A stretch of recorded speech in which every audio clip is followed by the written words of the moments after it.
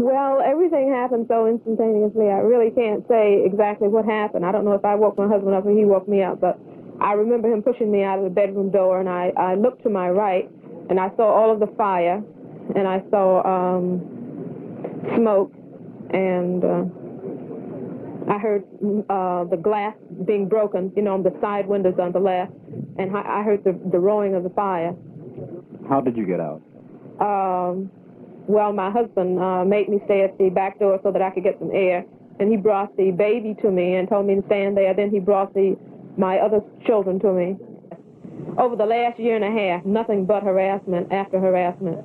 My husband has undergone quite a bit, and so have I. And so on the 22nd, Kyle was parked in front of the house, and he came out, and he was going to go on an errand, and parked just a little ways behind him was a red car containing about 5 or 6 men, and when they saw him coming out, well, they rushed to him.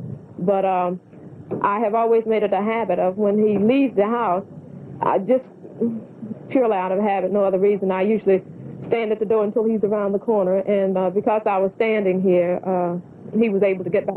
They call and they say, this is death calling, or something like that, or they say other things, whichever the case might be. Whatever they feel like saying, they say.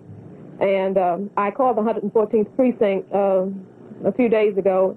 They informed me that it was nothing they could do, So I asked if there was some way I could, take the conversation or something. They said it was nothing they could do.